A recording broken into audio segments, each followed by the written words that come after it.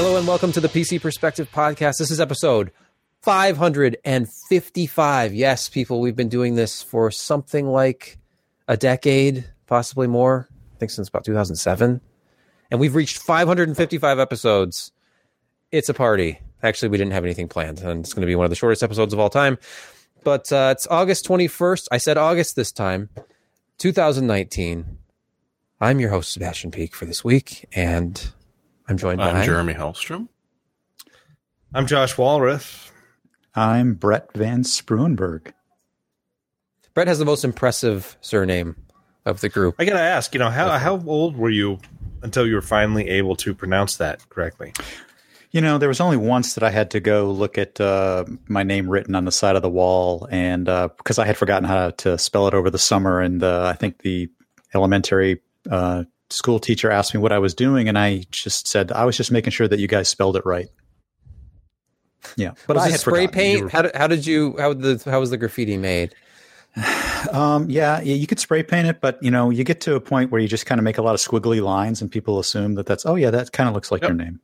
Yep. Yeah, like my Or, signature. It's not really letters; it's just a line. Yeah. And whenever anybody's reading out the names of people in the room or something, and I notice that they stumble, I'm going like, "Oh, yep, that's me." Yep. Right here. So I got that going for me.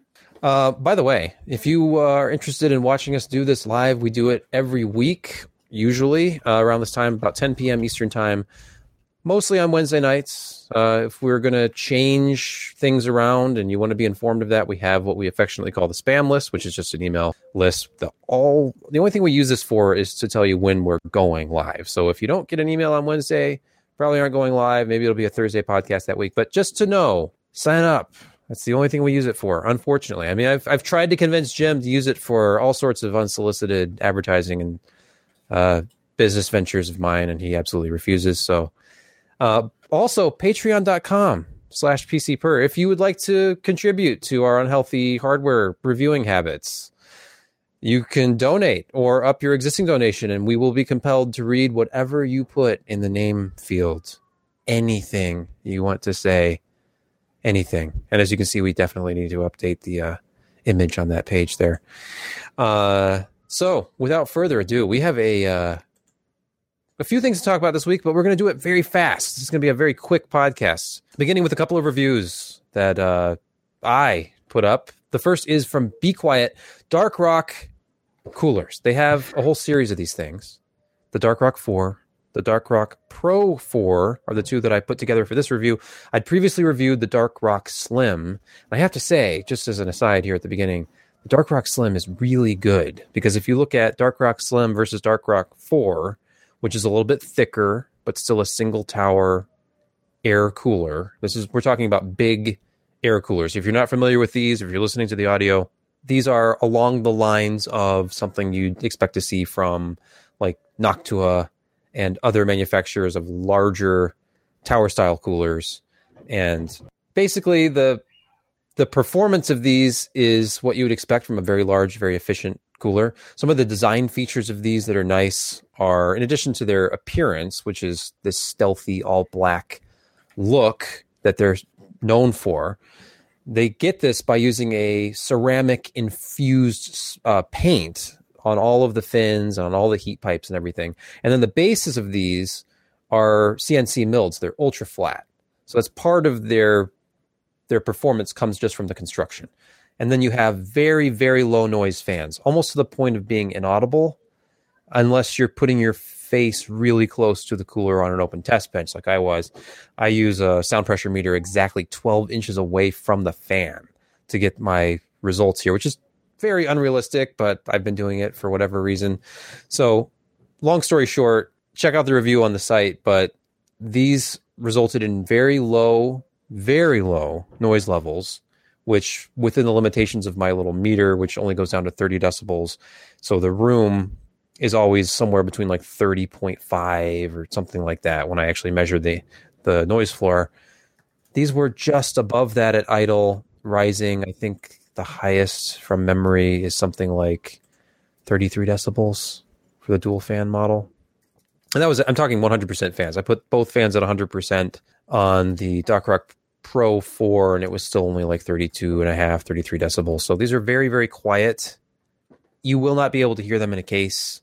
Very good cooling performance. Of course, there's been some comments, and I absolutely agree. It would have been nice to compare these to a similar Noctua cooler. I don't have a D15 here. I do have a D14 I could unearth. I have the later version of that with PWM fans, so I could put that back on the test bench and get some numbers. But they were the quietest fans out of the group. They were lumped really close together. They're only about a degree apart. But they were also the best performing out of the group, which isn't that surprising because they were up against some smaller towers. But I don't know. Anybody have any thoughts about these or large air cooling in general? So is that like an enameled paint? Do you think they do a heat treatment on it? Is it pretty robust? You can't like scrape it off easily? I've managed to scrape the paint off of the edges of the fins with rough handling before, but overall they hold up pretty well. It's sprayed on. It's got ceramic in it, but I think they just spray paint them. The top panel, which is that nice brushed finish, that's a little bit different. That just looks like a separately manufactured part that gets put on top, but the actual fins and things, they're just spray painted.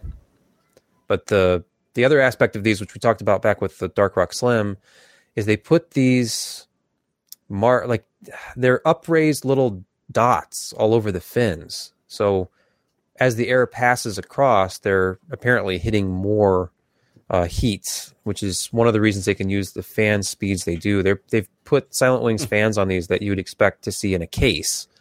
Well, they create turbulence because laminar flow is very inefficient in getting heat off of something. Yeah.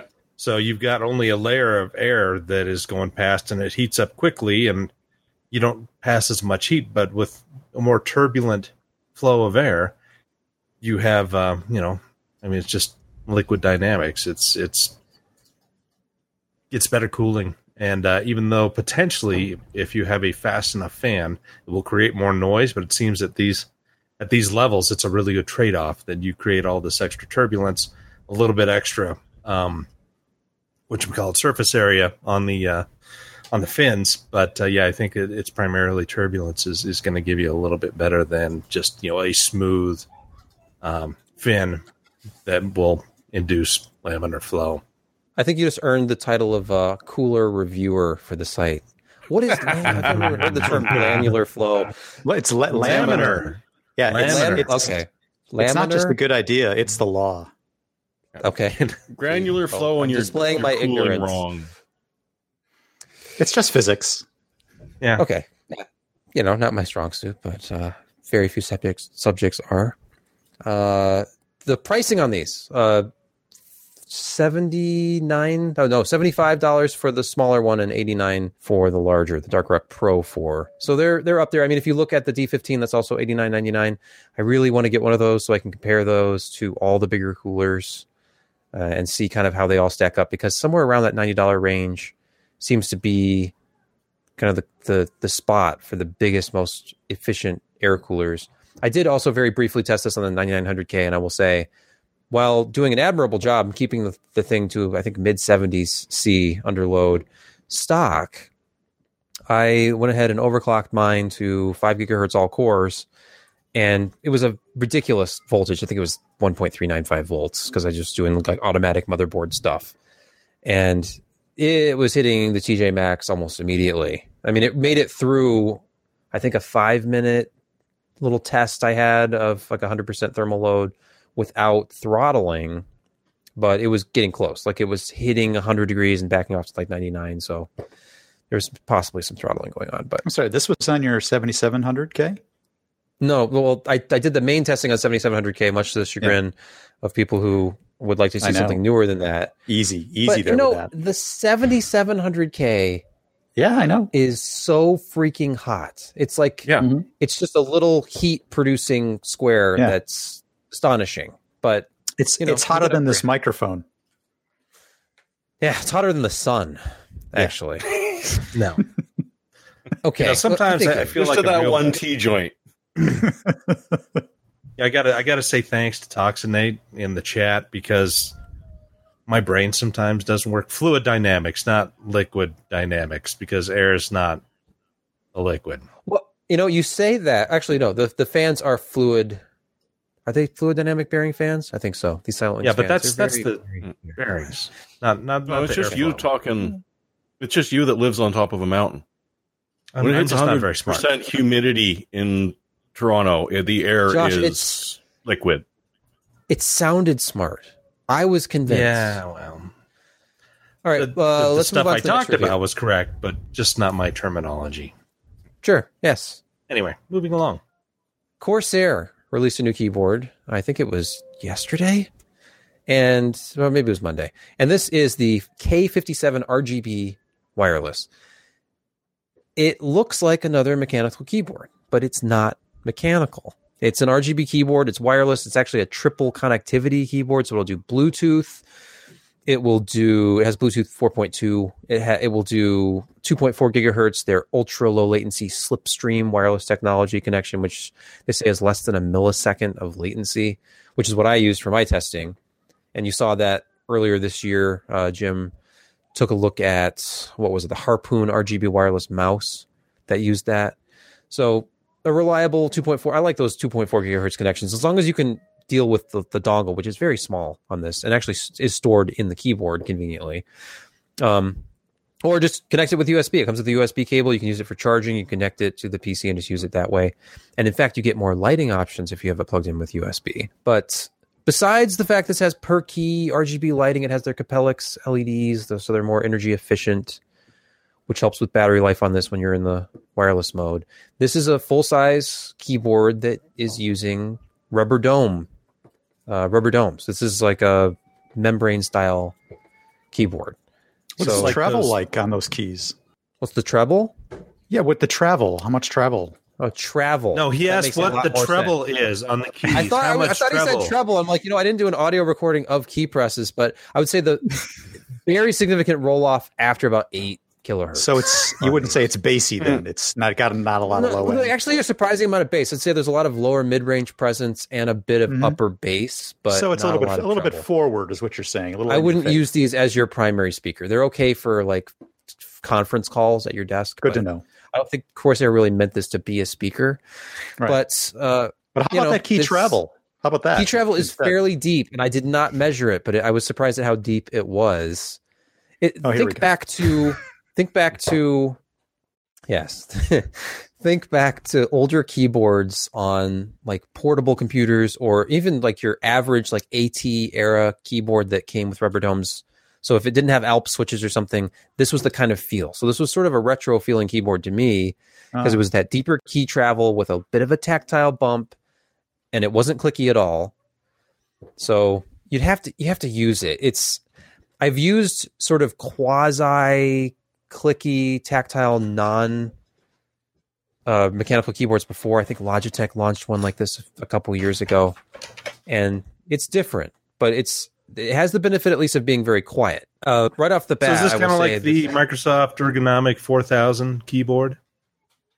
The same kind of dome, press button. You get that push, and then it just collapses.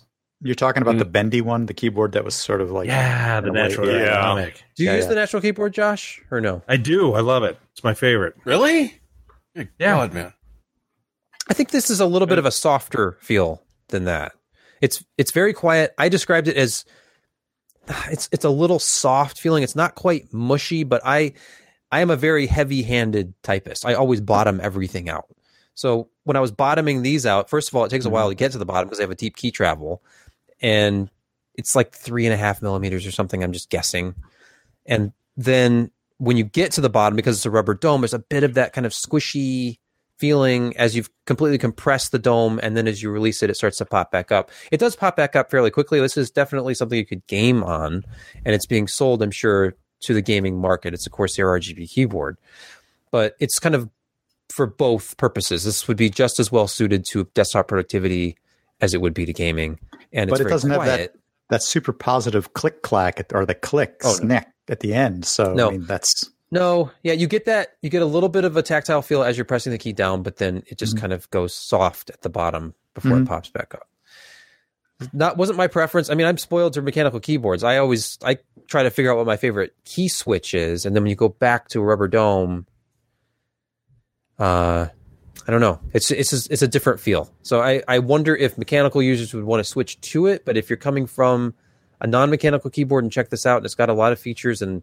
you could connect it to anything because it's got Bluetooth and USB connection, wireless.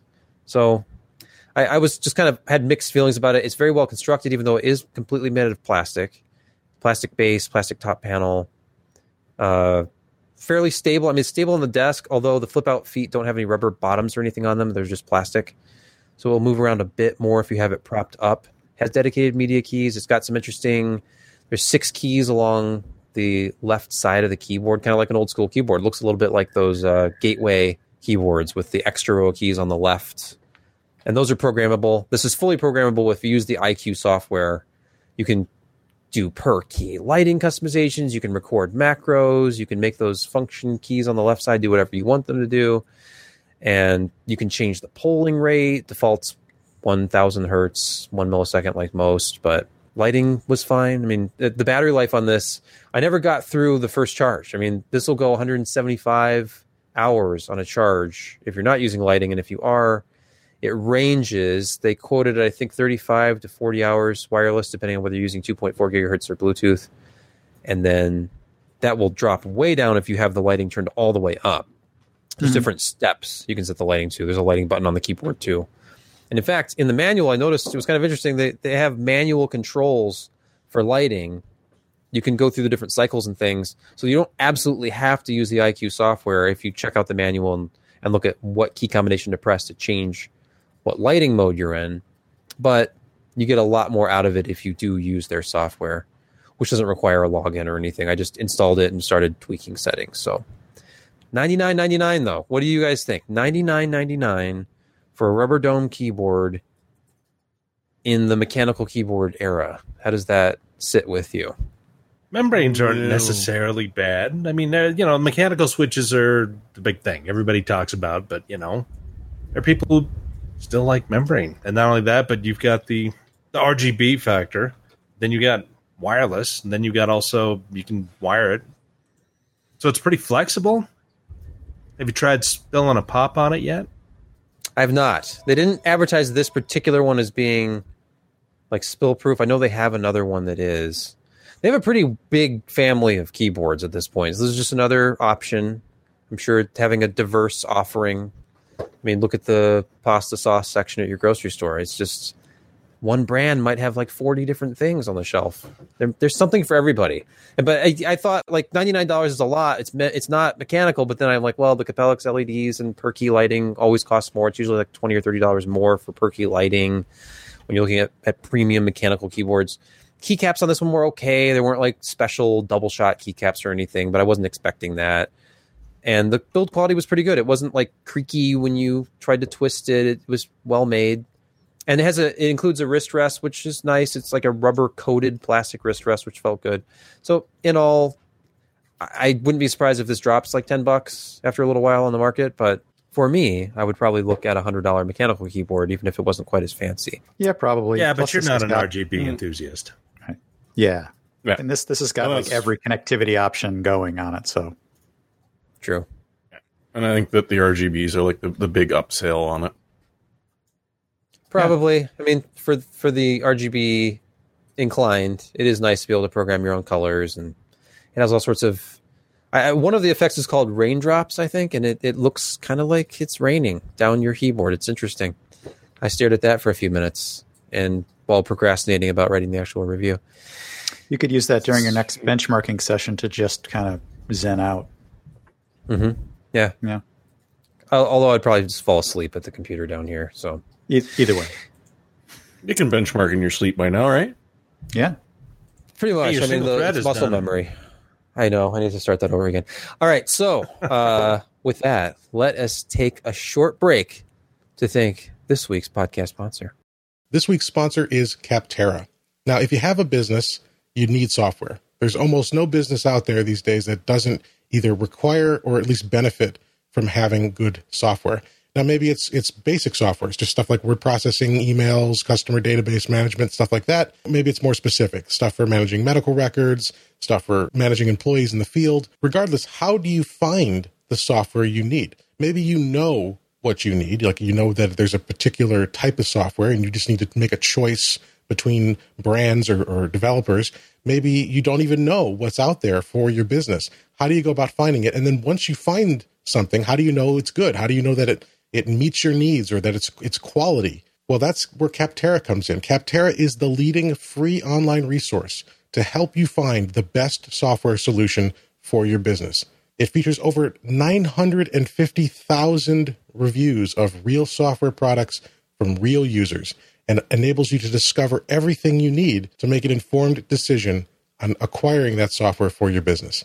Search through more than 700 specific categories of software, everything from project management, email marketing, to yoga management software. And then read those real reviews. Get that real, valuable feedback, reviews you can trust from people who are actually using the software. No matter what kind of software your business needs, Capterra makes it easy to discover the right solution fast. Now, here's how you use it. It's 100% free. Just go to capterra.com/PCPer. That's CAPTERRA.com/PCPer. And you can start browsing right away. There's no sign up. There's no credit card. There's no payment. It's 100% free for you to use.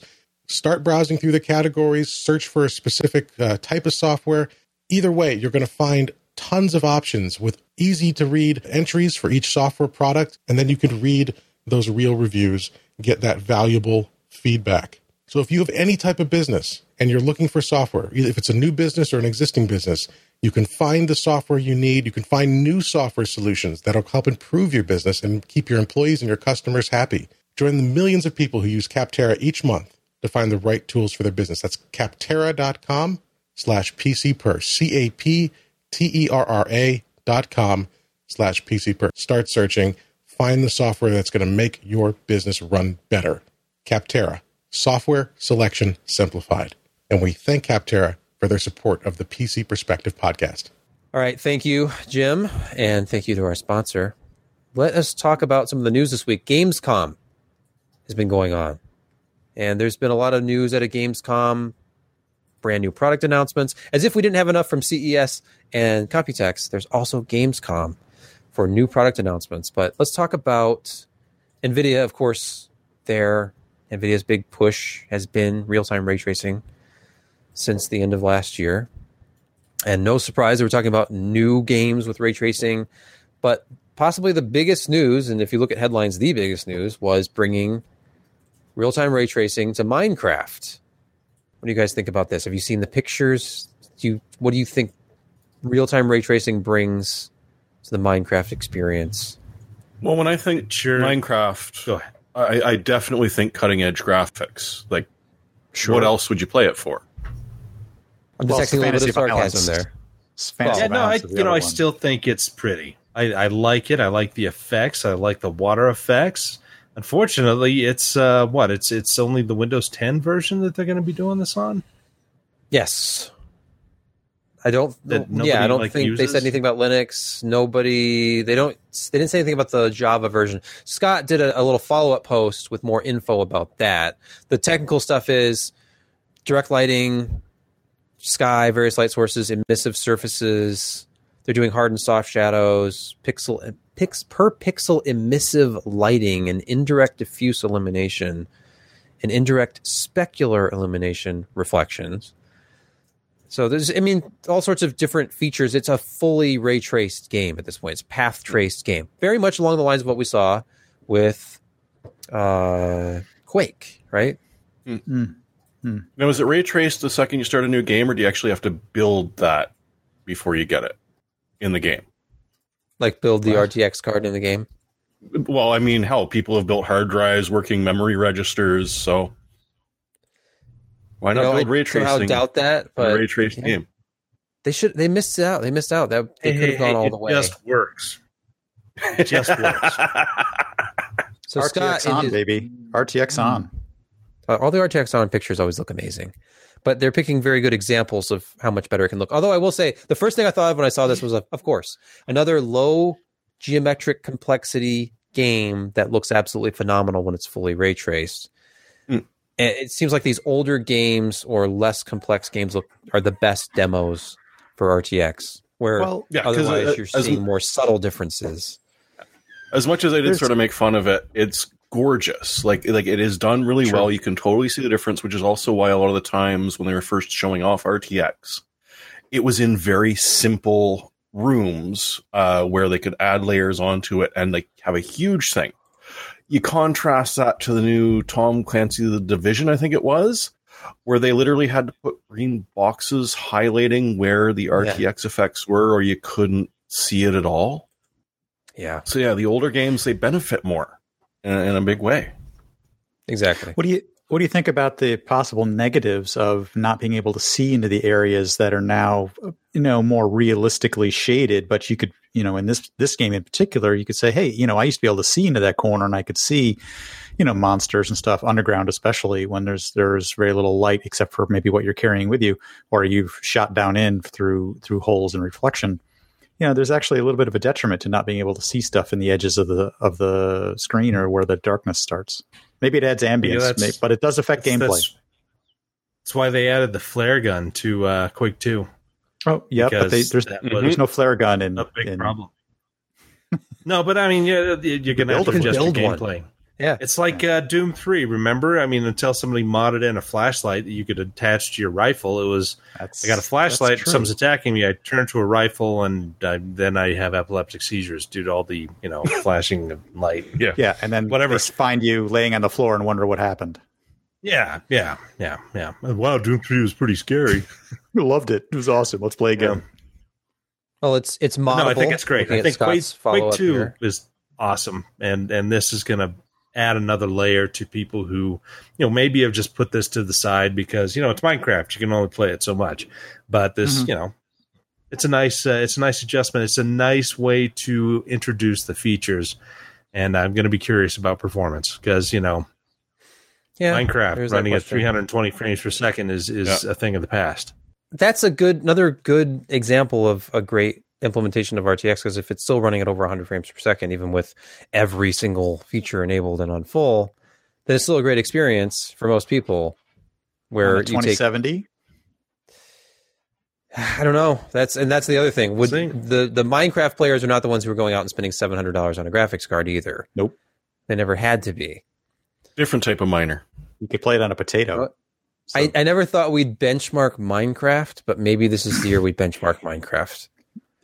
It's the new 3080 Ti plays Minecraft at over 80 frames per second. Yeah, come on. I mean, do you think you'd be benchmarking Quake 2 again after 20 years? Yeah. No, but I haven't yet, so I can't even say that unless you have, Josh. I have. Okay, excellent. Yeah. Let's talk about, speaking of NVIDIA and performance, they released a new Gamescom driver, like a Gamescom branded, well, not really, but it's the new game ready driver is 436.02. And after a brief delay, like I said, to fix the installer, it's up, it's live, and it might be the biggest driver update in a very long time for NVIDIA, certainly the biggest we've seen this year so far, because they're talking about performance. They're claiming performance improvements of up to 23% in popular games. On supercards. Is it on supercards? Well, that's what they showed in the chart. If you look at software optimizations they made for Apex Legends, Battlefield 5, Forza Horizon 4, Strange Brigade, and World War Z, the biggest improvement was to Apex Legends, and then Forza Horizon 4 was next. I mean, at the bottom end, they're getting 4 or 5% in Strange Brigade, and a little over 5% in World War Z, and it climbs way up to, on a 2080 Super, you were getting about 23% higher performance in Apex Legends at 1080p. And these are NVIDIA's numbers. I've not done my own testing on this. But in addition to the performance improvements, which is always great to see, they've added ultra-low latency as an option. You can put it on, off, on, or ultra for the low latency mode right in the 3D settings of the NVIDIA control panel. And this is pretty much directly in answer to Radeon anti-lag. So they kind of fired shots at both AMD and Intel with this driver update. And they had said before the Super launch, when they were talking to media, we've had this anti-lag feature. It sounds like all AMD is doing is just limiting pre-rendered frames to reduce latency. So, we can do that. You can do that in the software. You've been able to do that for 10 years. So now they just made it a more visible setting that actually calls itself low latency mode. And then they've added what I am most excited about, integer scaling. So the little graphic, and you have to have a touring card. Low level games look better.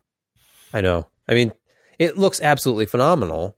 If you're playing a game with like a pixel art title, or you're running an emulator or DOSBox or something, and you want to go full screen, you're pretty much at the mercy of some really ugly linear interpolation or whatever kind of scaling your monitor has. And if you can enable this feature, if you have a compatible card, and I believe it's only on touring cards, then you can enable integer scaling, and it just looks absolutely phenomenal. So Intel, of course, had come out a while back and talked about how their Gen 11 graphics are going to support integer scaling, and nobody else is doing this. So now NVIDIA has beaten them to the punch, unless you can actually go out and get a Gen 11 graphics chip in something right now. I'm not sure. But in addition to this... LXPS? Yeah, I don't know if those are shipping yet. Those were the first 13? Announced. Yeah, the 13 2-in-1 was the first announced, I think. There's also NVIDIA image sharpening. So obviously we've seen Radeon image sharpening. That was at E3. When they announced the Navi stuff, they talked about Radeon image sharpening, Radeon anti-lag. Image sharpening, they have a new sharpen freestyle filter, and compared to their existing detail filter, and they show like an original and then a sharpened screenshot. It's a very close-up shot of Metro Exodus. And it looks significantly better. It looks exactly like the stuff that we were being shown at E3 by AMD when they were showing us their sharpening filter. And what is kind of a shot, well, more than kind of a shot at AMD here, quote, or their sharpening filter, quote, also offers broader API support than other solutions. Because I think we were all a little stunned at E3 when they were talking about the new Radeon image sharpening. They were talking about API support. And they're like, yep, DX12, DX9, and the Vulkan API. Like, what about DX11? You know, we had to focus our resources where we could focus them. And like, okay, so not most games then? Because you look at it, almost everything out there will run DX11. And a lot of things that are DX12 had that DX11 mode. And there's still the install base of Windows 7 users, especially internationally. But, you know, DX9 support, so... and Vulkan. But with this, it's DX9, DX11, DX12, and Vulkan. So they've covered it all. And there's currently a list they have, which was a little over 600 games when I published this a couple days ago. More game support being added via future game-ready driver releases. So they'll just keep on adding new games to the list. But, you know, I don't know how you guys feel about a driver update, but if you're on NVIDIA, I feel like this is a very nice little value add. It's kind of like Detonator 2019. I haven't seen one of those in a long time. For your time. Yeah, I don't get the reference at all. You don't. Okay, so in about 2003, NVIDIA launched their Detonator driver series, which promised all these, performance increase. It actually delivered quite a bit. But yeah, everything after that was Detonator. Do you know that there was a Detonator movie in 2003? It gets wouldn't shock me. It is on Rotten Tomatoes. Apparently not very well rated here. Yeah, there you go. 12, Detonator 12%. Drivers 45-23. I think that was the first one. Wow. Good Lord, that was 45. Was that in the FX era or was it pre-FX? That was just last week. No, that was pre. That was pre. Okay. No, actually, it was. The first Detonator was for GeForce 3 when they went to the GeForce 3 500, GeForce 3 T500. God, it's been so damn long. But yeah, no, it was when they did a refresh of the GeForce 3 that had faster clock speeds overall, and then they also introduced these Detonator drivers at the same time. So... exciting. We need to do a retro. We need to do a retro show, Josh. PC per Rewind. Fly you to Kalamazoo, and the two of us will just stand here and talk about hardware and make about 100 videos. I can do that. Okay, the other big thing that just happened, we had been teased with the some additional processors coming from Intel as part of their 10th generation mobile family. And then officially they launched today. The press release went out. And in addition to Ice Lake, the 10th generation family now has Comet Lake. And Comet Lake, which I did not catch at first and had to kind of go back. I'm like, oh, okay, this makes sense now. Because of some of the architectural things, the lack of Gen 11 graphics support. These are 14 nanometer parts. So the 10th generation mobile family is apparently now complete, and it's a mix of 10 and 14 nanometer stuff.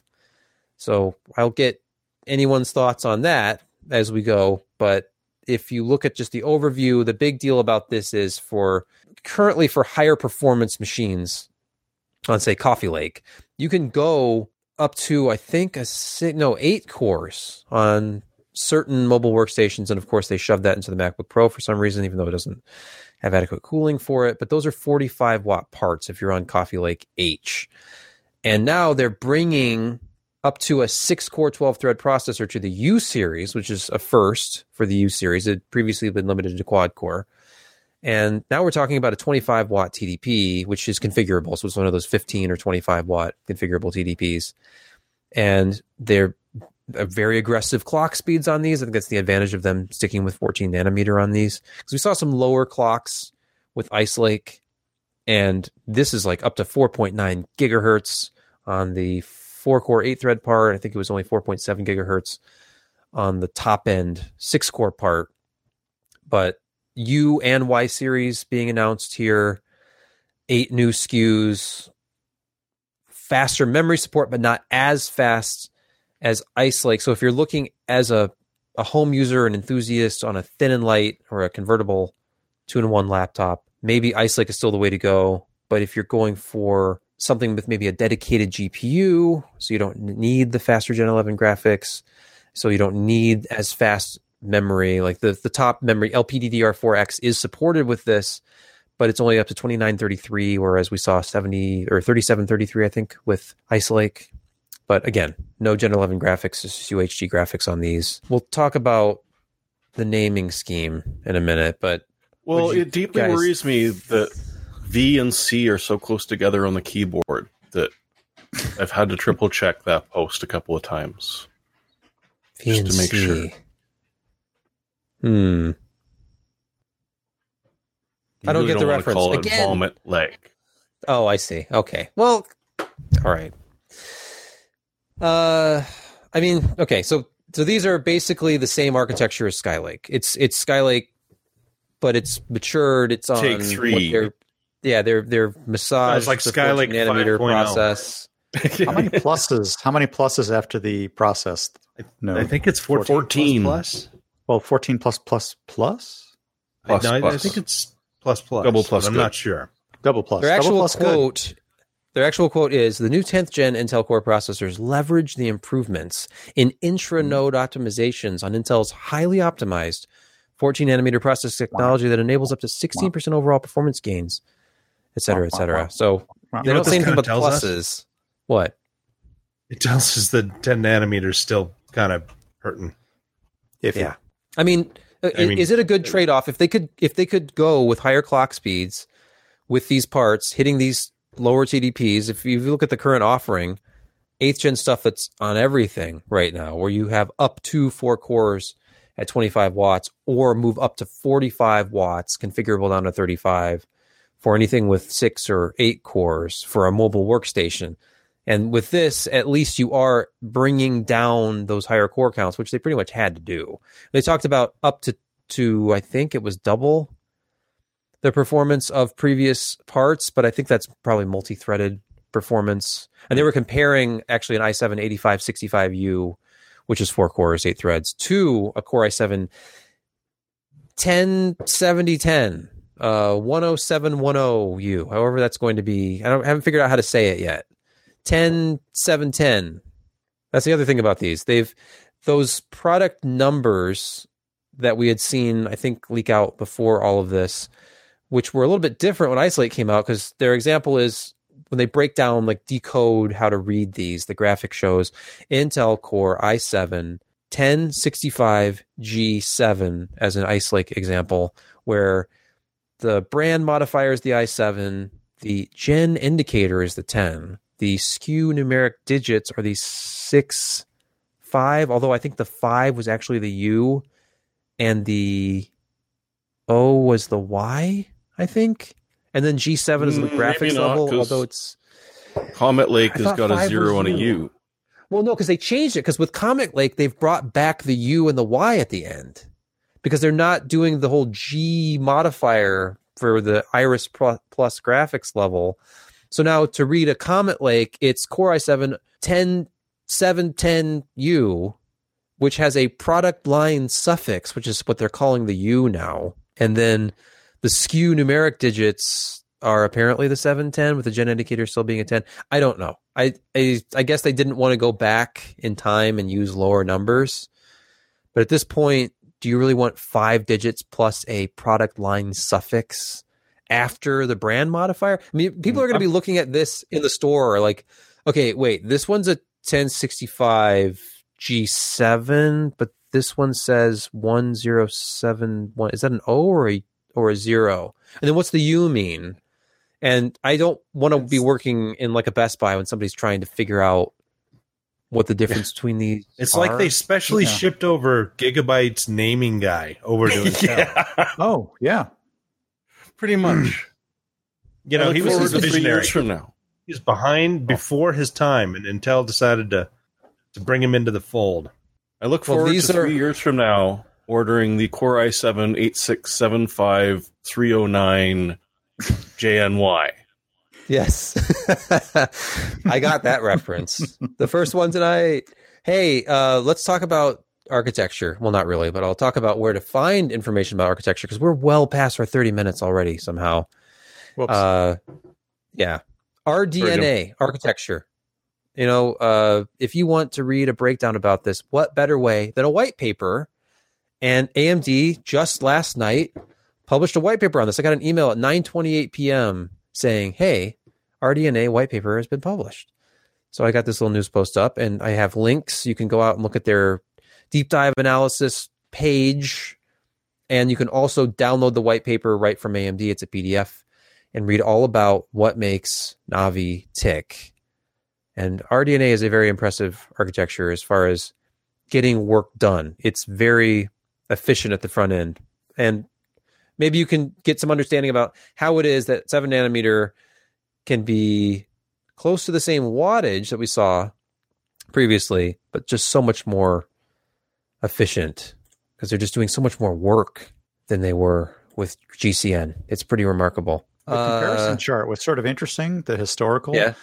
Where they had the Gen 1 through 5 labeled up there, and to see what they were doing before with like matrix math, and then looking how they'd broken it down into the different steps, and then eventually kind of the stuff that they began to cascade together and the efficiencies they started to do. It was sort of an interesting historical look. You know, I'd read part of it, and I was, that one. I thought that was interesting. Yeah, we got to look at these slides when we were at E3. So if you're into that sort of thing, you might enjoy this. It's all math, baby. Yeah, if you're not, then don't look. Then don't look. If you're not into it, then look away. Math that, I mean, I was taking notes, like, you know, I was doing everything I could, but it was mostly beyond me. I saw the first one that was like the matrix math one, and I'm like, wow, I used to do that by hand. Seriously. For fun? No. Oh, okay. Work. Well, he was employed at one time. Yes. Oh, yeah. Now I don't know what I do anymore. You can come clean my office. I mean, hey, that's part of the charm of your office. What would happen if those Ripper XXL boxes? You know, you got to see the bathtub with the axle sitting in it in my front yard. It's awesome. How many cars are up on the blocks? A water feature. Yeah. How many cars are up on blocks out there? I mean, got a house that's mobile and a car that's not. Yeah, we can go on for hours. No. Okay, let's not though. Quickly, Jeremy, you are scaring the crap out of everybody yet again, of course, because we're all screwed and there's no coming back. No, this is a good scare. Yeah, is it? Ask not who has been pwned, for it is you. There It's a site that a lot of people shockingly do not know about, which is called Have I Been Pwned? And it's essentially, and that was a couple of days ago, so that 8 billion number is probably significantly higher at this point. But it keeps track of all the various breaches that have happened, and you can put in your email address to find out if it's been involved in a breach. The answer is yes. Though it may not have been anything other than your own bloody just sort of information. Oh, hey. Not yet, wow. Sebastian. You're still young yet. Soon. After this podcast, yes. And it'll also let you Thanks, check guys. and see. You're welcome. If your password's common enough that chances are it's on a rainbow table everywhere. And so the reason that was posted was there was a Google study just done, and there's hundreds of thousands of people out there who all use the same frickin' password for every single account that they have. And it happens to usually be something simple enough that it's already on the dictionary attacks that are constantly going on. And it's just, for Christ's sakes, people, just stop and think for a minute. Even if you don't want to do a password manager like LastPass or one of the other ones, because, well, hey, they're not perfect, and it's just another thing. Chrome now has an add-in called the Password Checkup, which essentially just does an automatic search the second that you create it, and doesn't send it in plain text. It does a hash, and it sends it off to the database to see, yep, okay, that one's on the hash table, so don't use it. Well, 1Password, which is one of the other managers, actually has a nice utility that integrates with pretty much everything, even Firefox, Safari, Chrome. Gives a nice little tool, an autofill, and a generator that's against all the forms. So that's a recommended one. And it shares to other computers that you install it to, as well as like your phone, or they have an Android app and an iPhone app. That works pretty well. And one of the simplest things, assuming that the people who create the passwords don't block special characters. No, let's limit you to about a dozen characters in addition to the alphabet, so we can limit the number of choices that you have to make a secure password. Is write yourself a stupid little phrase that makes absolutely no sense to anything but yourself, with proper punctuation and capitalization. Yeah. And I don't care how good your 2080 Ti is at chugging away, it's going to take it until the heat death of the universe to get that at this point. Yeah, length is good entropy. Yeah, okay. All right, just stop. That might not be the best password, but it's not bad. I saw that. Yeah, that's nice. We have a couple picks of the week that we can cover here. Jeremy, you are first on the list. I've found myself seriously considering buying a controller. Because, as it turns out, in order to play Fight Crab, you want one because it's not easy to play on a keyboard. Fight Crab is every bit as insanely, brilliantly ridiculous as you would expect. But the thing is, lightsabers? There's lightsabers. But the thing is that the two claws are controlled separately, right? So with two analog sticks, it actually would make sense because you can do stuff like that much easier than you can on a keyboard. And it's that friggin' brilliantly stupid, as you are looking at right now. For the audio viewers who have no idea what I'm talking about, it is literally animated crabs trying to kill each other with everything you can imagine. Occasionally there's a lobster, just because there has to be. I mean, it kind of looks like a whacked out version of Smash Brothers, but with crabs, and it's like an over the shoulder. It all started with Goat Simulator, and now we're at crabs and lobsters. And an odd they're attacking each other with chains here. Like, I don't know what's happening. So the idea is you're completely immortal. You cannot be killed, but if you are flipped over onto your back, that's it. You must submit to the pot and be cooked. And yes, there is Alaskan king crabs because it's freaking awesome. There has to be. It's early access. Where do you get this itch.io developer, and I think it was like $23. It's still in early access, or sorry, $20 Canadian, about 14 something American, and it's freaking worth it. Very nice. Josh, you have something a little different. It is a little different for those who like to imbibe in the finer things in life. I just recently got these Visky Scotch glasses. They're nice, they're heavy, they're durable. They get the smell of the whiskey up into your nose. It's a better experience than just like a big tumbler.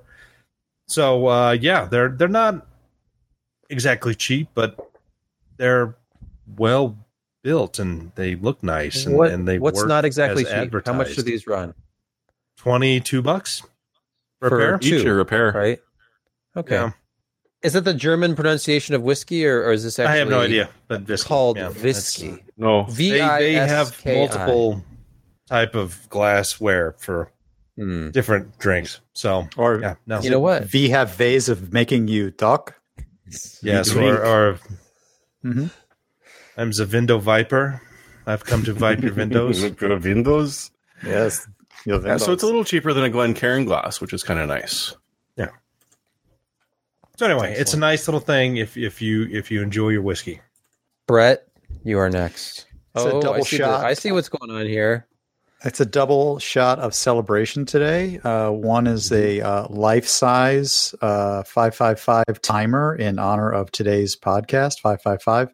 For those people who don't know what a 555 is it's a timing chip. That sounds stupid until you realize that there are literally, hundreds of things that you probably interact with every day that has one of these in it, from your microwave to your car. Maybe not as a discrete chip, but as this circuit is extremely popular and is used a lot everywhere for many, many different things. So this is a life-size variant, and I joke it's huge. I think there's a picture of somebody holding it in their hand as one of those. I guess the second one. There you go. It's gigantic, so it's fun. You get to put it together and assemble it, and it's a real look at what an integrated circuit actually does. And then when you assemble it and put it together, it's actually functional, and you can build something that's actually practical, which I linked to next, and that's a PWM fan controller. Oh my God, yes. Build your own PWM controller. What everybody always wants on their desk. Test your fans. Run your fans from the outside. Use it to cool the giant 555 chip you built. It's whatever. Yep. That's like self-fulfilling. That's like recursive. That's recursive logic. 555, celebrate. Go build it. Self-fulfilling. Is that like it's not like midi-chlorians involved? Oh no. It's not the chosen one. More than one person can be involved. I don't have a pick. I have an anti-pick this week. It's an alternative to the Yamaha AG06 6-channel USB mixer, which has been problematic for me. It's my second Yamaha. I love Yamaha. You make great stuff, Yamaha. I love your amplifiers. They're a great bang for the buck. But this mixer, man. You have mixed feelings? I have nothing.